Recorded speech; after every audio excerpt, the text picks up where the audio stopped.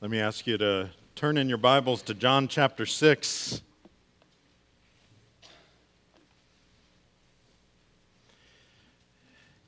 While you're turning there, I hope you've seen the theme today of where we're headed. And while the theme is not about children, the very things that we are talking about today, if we can equip our children and ourselves in terms of grasping the beauty of the providence of God, they will be well equipped. A moment ago we sang God moves in a mysterious way. And, frankly, on any hymn, if you're not careful, you can zone out and not pay attention to words that you're singing. I hope you don't do that. Look hard at them. We've chosen these for a reason. This was written by William Cowper, who struggled all of his life. Even after becoming a Christian, he struggled with deep depression. Sometimes he couldn't even function. And yet out of that, he still sought his God. One of the phrases that he uses, behind a frowning providence, he hides a smiling face. Sadly, there are many times in his life where all he could see was the frowning providence, the circumstance of what he was going through. And yet he knew by faith, not because he could see it, he knew by faith that behind that was the smiling face of his Father who was doing what was best for him. We have been looking at the scripture underpinnings of the first question of the Heidelberg Catechism. Now, if you're visiting with us, we focus on the scripture here, and the official standards we have are the Westminster Confession of Faith, and yet the Heidelberg Catechism is a wonderful and warm statement of theology that is melded together with application. And so we're in the third week of this. In the first week, it's answering the question, and that's what a catechism is. It's a question with an answer. The question is, what is your only comfort in life and death? It's the question of the ages. What is my only comfort in life and then beyond? And the first week we saw that I am not my own, and why that ought to be a comfort. Last week we looked at the phrase, He has fully paid for all my sins with His precious blood, and why that, because He owns us, He bought us, why that should be a comfort to us. And today we look at the application in our lives. He also preserves me in such a way that without the will of my Heavenly Father, not a hair can fall from my head. Indeed, all things must work together for my salvation. Let's look at the scripture where that came from. In John chapter 6, we read this. Jesus said to them, verse 35, I am the bread of life. Whoever comes to me shall not hunger, and whoever believes in me shall never thirst. But I said to you that you have seen me and yet do not believe.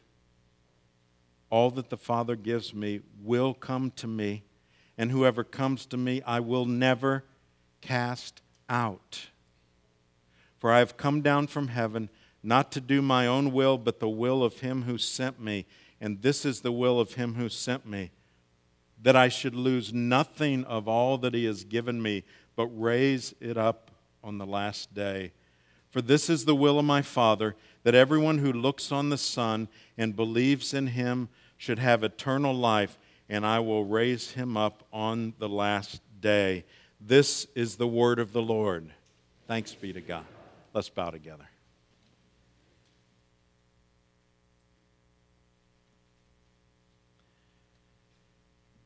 So, Lord, whatever we are facing, will you help us to focus upon you? Whether we are rejoicing or weeping, in a great time of joy or in real distress, will you help us to see what our only comfort in life and death is? And we pray this in Jesus' name. Amen. Yesterday was the 10th anniversary of when Hurricane Katrina roared through New Orleans. Maybe you remember that time. In a few days, it's going to be the 14th anniversary of the attack on our country we call 9/11. For most of us who were big enough to remember, I'm one of those, I was big enough to remember in those dates, those are vivid times, particularly the 9/11. When it happened, there was something that was in the news not very long after that, and it was all over the place, and that was the case with Katrina, and it was the case with 9/11. And that is the big question, okay, what do we do in the future if this kind of a disaster hits again? When they hit, to a great degree, we realized we weren't prepared, and so all we could do was respond.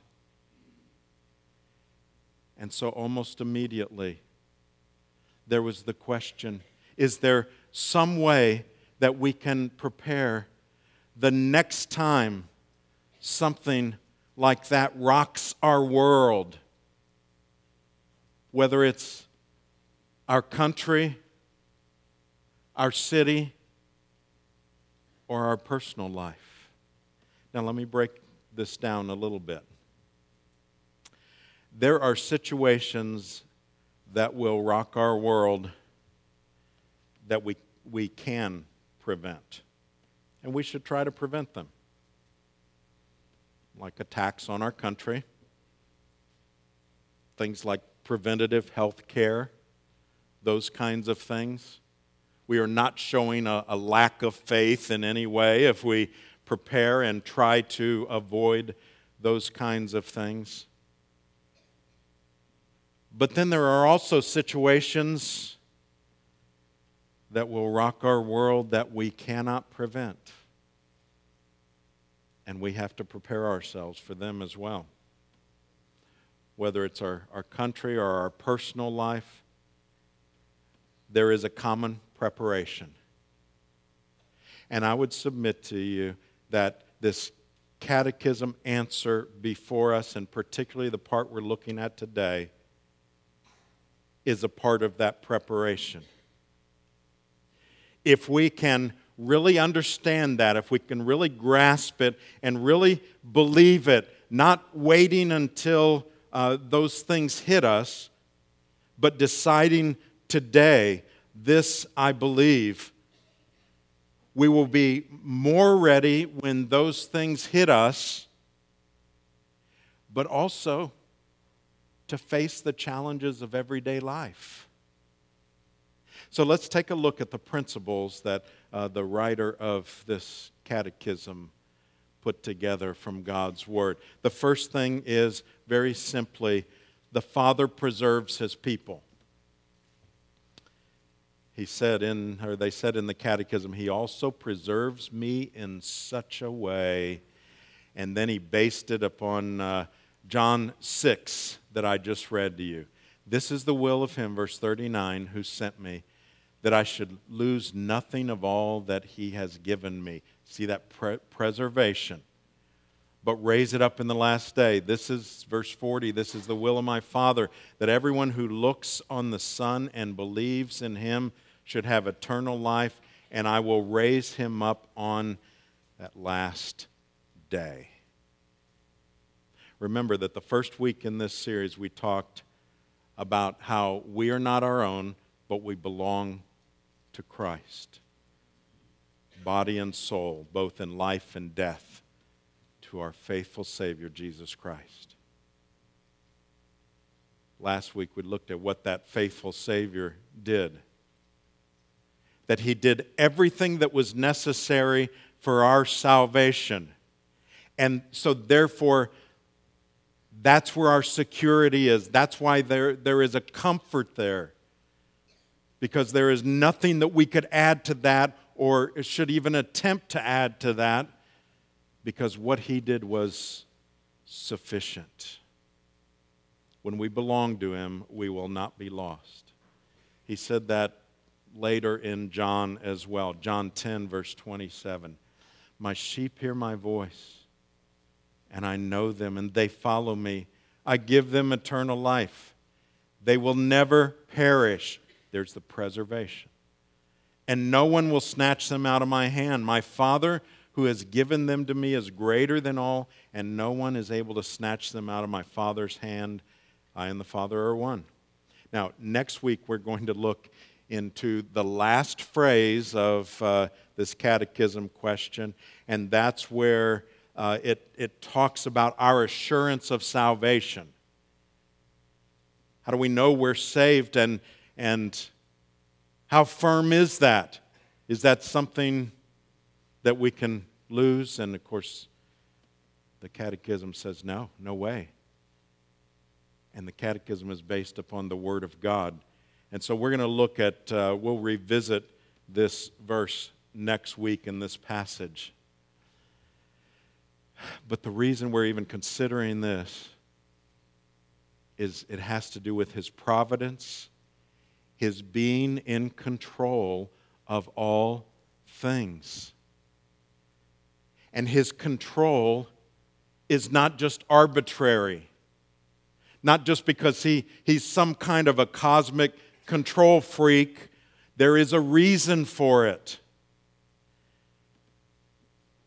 If we're safe, we are only safe because of his hand that is in control. And that's what this says. We're safe from the enemy. Now, how can we be so sure of that? Well, the Bible tells us, secondly, the Father's in control even of the details. This is how the Heidelberg Catechism answer says, that without the will of my Heavenly Father, not a hair can fall from my head. Where in the world does that concept come from? That without his knowledge and his control, not a hair can fall from my head. Oh, I don't know. Maybe because Jesus said that? Listen. In Matthew 10, verse 29. Are not 2 sparrows sold for a penny? And not one of them will fall to the ground apart from your Father. But even the hairs of your head are all numbered. Fear not, therefore. See, where's my only comfort? Fear not, therefore. You are of more value than sparrows. Luke chapter 21, verse 16. Listen to what to those he was speaking to would happen. You will be delivered up even by parents and brothers and relatives and friends, and some of you will be put to death. You'll be hated by all for my name's sake. It doesn't sound like very good care, does it? Some of you are going to die. Some of you will be delivered up. You who I'm speaking to, you're going to suffer. But then he says this, but not a hair of your head will perish. How does he connect those two? So the idea of the hairs on our head being numbered and not perishing doesn't and cannot mean that we will never face trials. We will. He promises that. But what he says is, when you do, you will not perish. And perishing isn't talking about even promising that we won't die, because we will. But what he's saying is, you will be protected in the biggest sense of this word, and that is that your soul cannot be touched.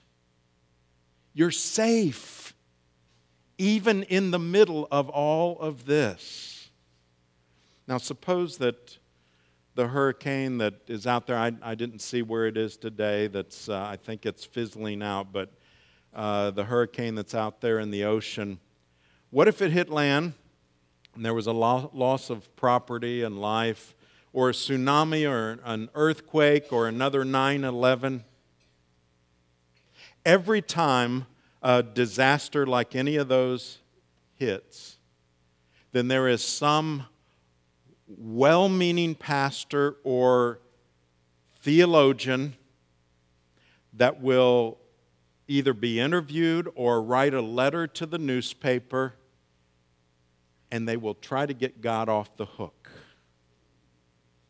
Because they know that when those kinds of things happen, that people are saying, well, I don't like God if this is what He's about. Kind of the classical philosophical perspective on that kind of thing has been, if God is omnipotent, in other words, if He's all-powerful and disasters like this happen, then He must not be loving. Or, if God is loving and disasters like this happen, then He must not be omnipotent, because He's not doing anything about it. Now, that's a false dichotomy. It's not one or the other of those two things. In our day, those things are expressed by people as varied as Rabbi Kushner, who wrote a long time ago when bad things happen to good people. And he basically said, well, it's not God's fault. Those things happen, but God's there after it happens. To people who are in what some are calling open theism, or that kind of a view where God is, He's kind of watching what's going on in the world, but He's just kind of a responder. He's not really in control of things. Now, here's the problem. At first, that makes some people feel better. Saying, well, okay, God's off the hook. He's not in control. At least we can rest easy in that. So we don't need to be angry at God or question Him. But I want to say right up front that if you give up on God's sovereignty at the front end of disasters, then His sovereignty won't be there in the middle of the disaster or at the end of the disaster. We cannot give up on God being in control. Here's the thing. Would you desire to have a God who hears your prayers but can't do anything about answering them? Can only empathize with you? You know, he kind of wrings his hands and says, oh yeah, it's tough, I know. Sorry you're going through that. See, that's the God that's not in control. Or would you prefer a God who hears your prayers, always responds, and always responds in the way that is best for you because He's in control of the situation? And He was in control of the situation even before you prayed. I cannot imagine someone choosing that first picture of God, of being unable. It takes any incentive to pray out of our lives. But here's what we need to understand about His control. His control is for a reason. If you're following the outline, that's the third aspect. And the reason is our salvation and our sanctification. This catechism says, indeed, all things must work together for my salvation. And the Scripture itself, Romans 8:28, we know that for those who love God, all things work together for good, for those who are called according to His purpose. Here's the point. God saves from the very beginning to the very end. And He does everything that is necessary in between to save His children. There is nothing left to chance. His goal of preservation will take place. Now, closely related to the salvation is our sanctification. Now, sanctification is our growing in Christ. Once we are in Christ, growing to be more and more like Jesus. Let me read to you from James chapter 1. By the way, we're starting this Wednesday a study in James. It's a magnificent book. I hope you will be here to study James. And this is how it begins in James, the first chapter, the second verse. Count it all joy, my brothers, when you meet trials of various kinds. For you know that the testing of your faith produces steadfastness, and let steadfastness have its full effect, that you may be perfect and complete, lacking in nothing. Now, here's the way I like to take that passage, and I like to say it to people, and I've said this to dozens of you, to the point where sometimes people say it back to me. I love that. Everything and everyone in your life is there to make you more like Jesus. Now think about that. Everything and everyone in your life is in order to make you more like Jesus. So that means your spouse, not just when things are good, he or she is there to make you more like Jesus. Your child or children, your boss, your co-workers, for you students, even the bully.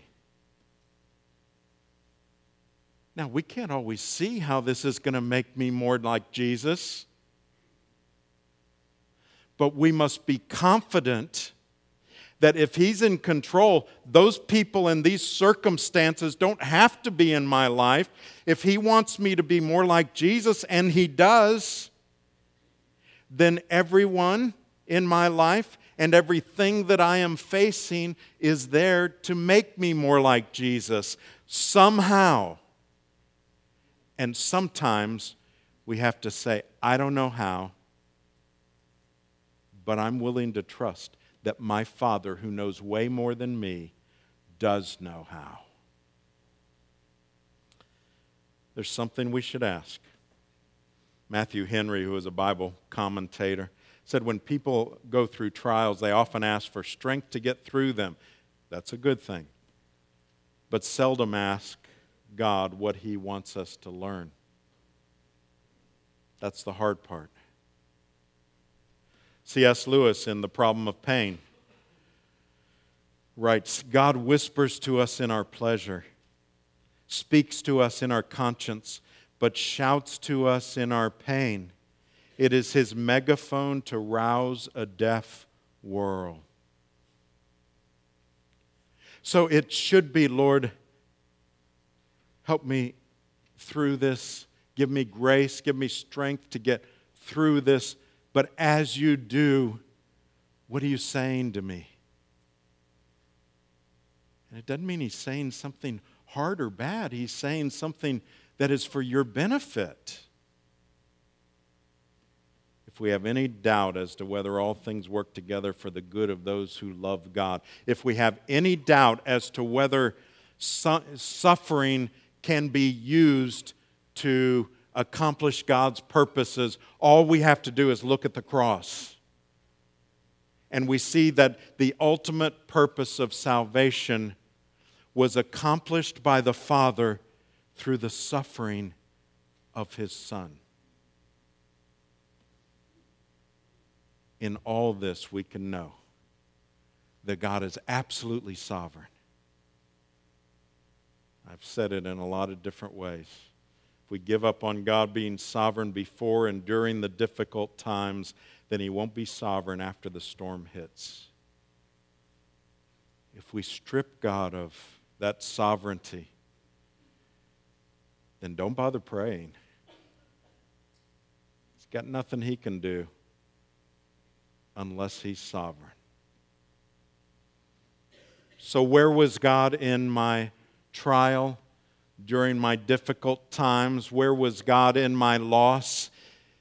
He was the same place He was the day before you heard you have that disease, the day before your loss, the day before your trial began. He was on the throne because the Lord God omnipotent reigneth. And He remains on the throne. That's our only hope. That this world, this universe, and our lives are not out of control, but under the sovereign and loving and merciful hand of our gracious God, who will not let a hair on your head perish. After my heart attack in 2005, I came across this next quote.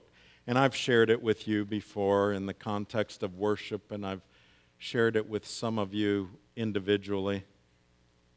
It's from Jim Elliot's journal. Now, Jim Elliot was a man who, with his wife and a few other couples, went to minister to the Auca Indians. They were an unreached people.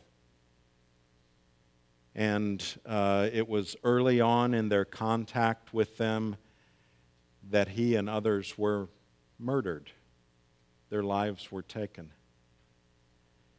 Ultimately, it was because of that later on God used their witness with those very same people who now, many in those tribes, are trusting in Christ for their eternal life.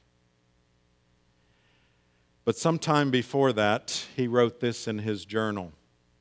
I read Job 12:10 again, which is, "In His hand is the life of every living thing.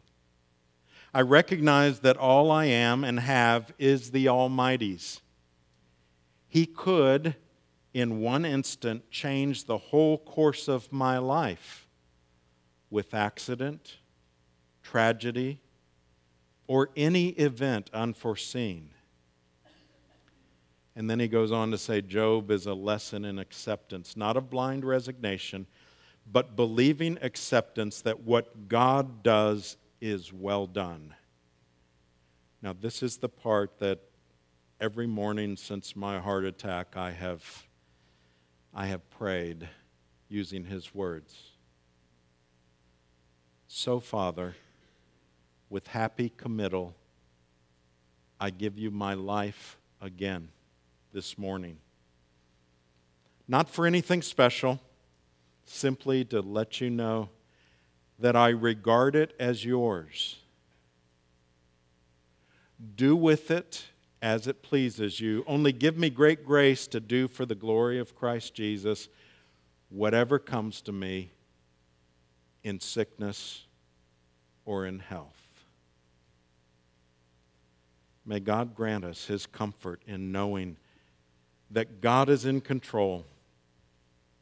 That today, if you're a child of the living God, nothing will happen to you that is not inside of His gracious, providential plan that He has lovingly laid out for you as His child.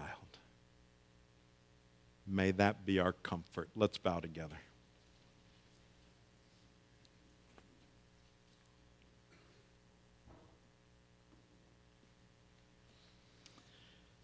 It's always easier said than lived. But Lord, will you help us to believe that? And then when that storm, when the tsunami or the earthquake or the attack or whatever it is comes, will you help us to know this I believe. What our Father does is well done. We ask this in Jesus' name. Amen.